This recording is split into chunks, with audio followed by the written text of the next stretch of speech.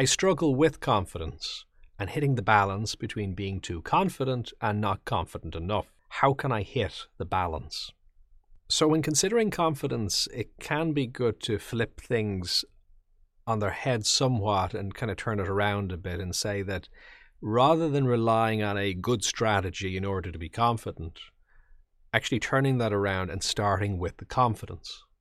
I might say, well, how do I do that? Well, I mean, just literally the act of needing a strategy sometimes can be us taking our self-worth and our self-esteem and placing it out here and telling myself, well, if I get to that point, if I get a correct strategy, then I'm allowed to feel good and well within myself. So that can be a bit of a problem, just the way it's structured.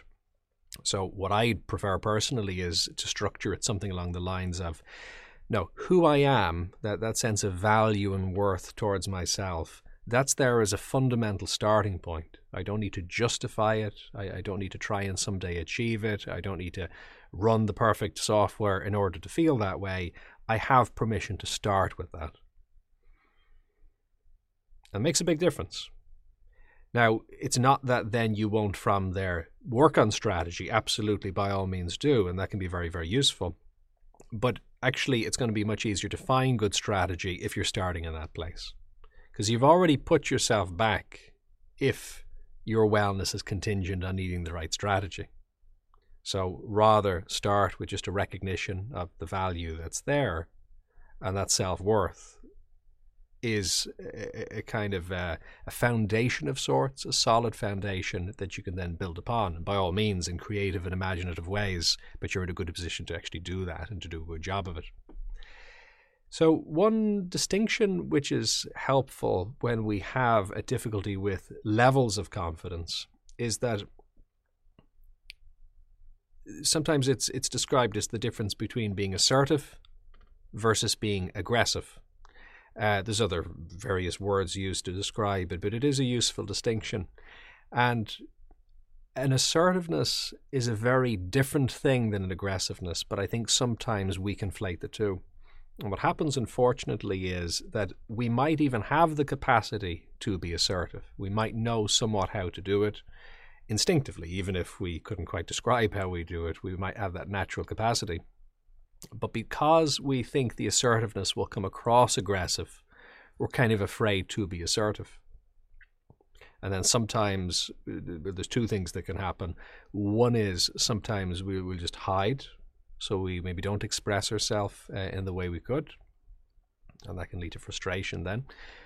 But the other thing that can happen is sometimes, particularly if that frustration then has accumulated over time, we'll then try very forcefully to express ourselves, and it will seemingly come across as aggressive rather than assertive in that way.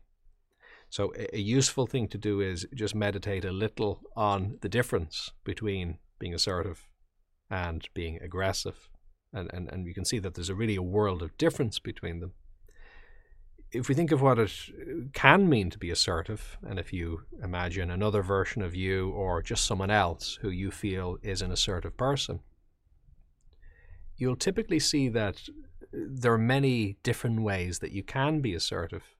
And one of the most interesting things to realize, I think, is that it's possible to be assertive, but also very relaxed, kind, calm, compassionate, caring, and actually focused on the wellness of another person.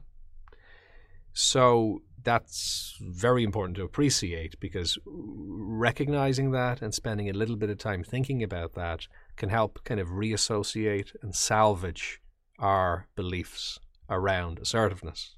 So we can kind of rehabilitate that idea a little bit and realize that it's not only something that's perfectly valuable and perfectly worthwhile and that you have a right to feel, but it is actually something potentially very pro-social. It's not about being aggressive and trying to win against other people. It's about recognizing the power and the capacity that you have, and then using that, hopefully for good, in a way that's valuable for you, but as well for other people and for the world and the situation you're in. So if you're taking that kind of approach and distinguishing between those two, that's very helpful.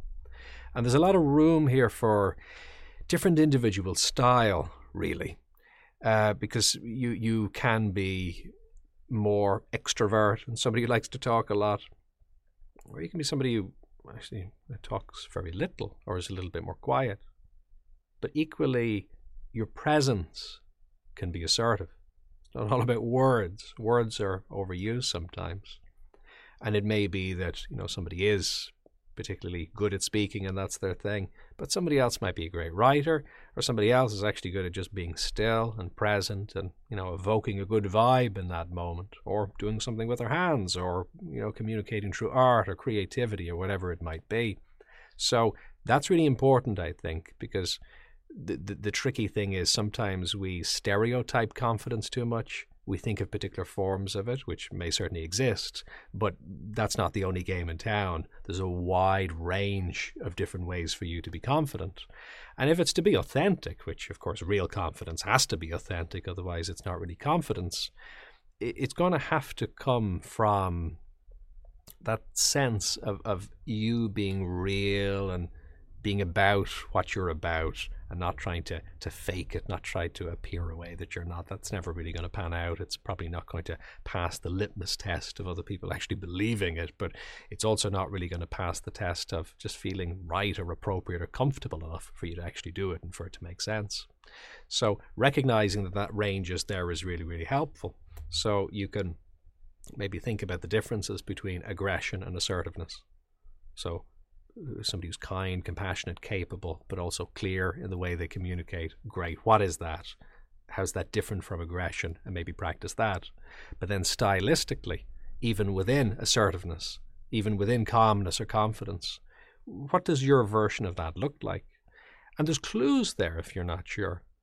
If you think back to moments in your life where you have communicated at your most effective, or you have just felt confident, it doesn't need to be necessarily communication, but you've maybe interacted with other people, or even just been by yourself, and you felt a good sense of confidence. In your better moments, we've all had better and worse moments, but in the better moments, what was that like? What was your style? What was the kind of approach that you took? And again, you mightn't have even been trying to take that approach. Very often in those moments, if it's going well, it just kind of happens naturally. So we don't kind of categorize it. But still, you can look back on it and you can learn from it. So there's some clues in that. And what you might do then is take that example and you might play with it a bit. You might practice doing things in and around that in your own day-to-day life.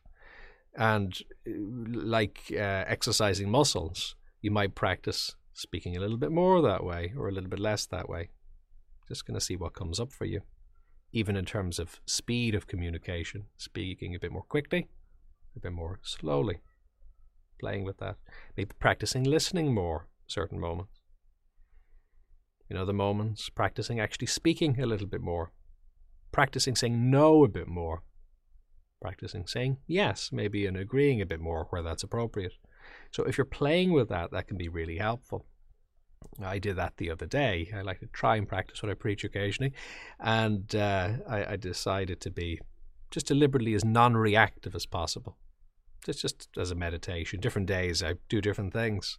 So I was driving, and as fate would have it, it was a day where there were some rather interesting motorists on the road.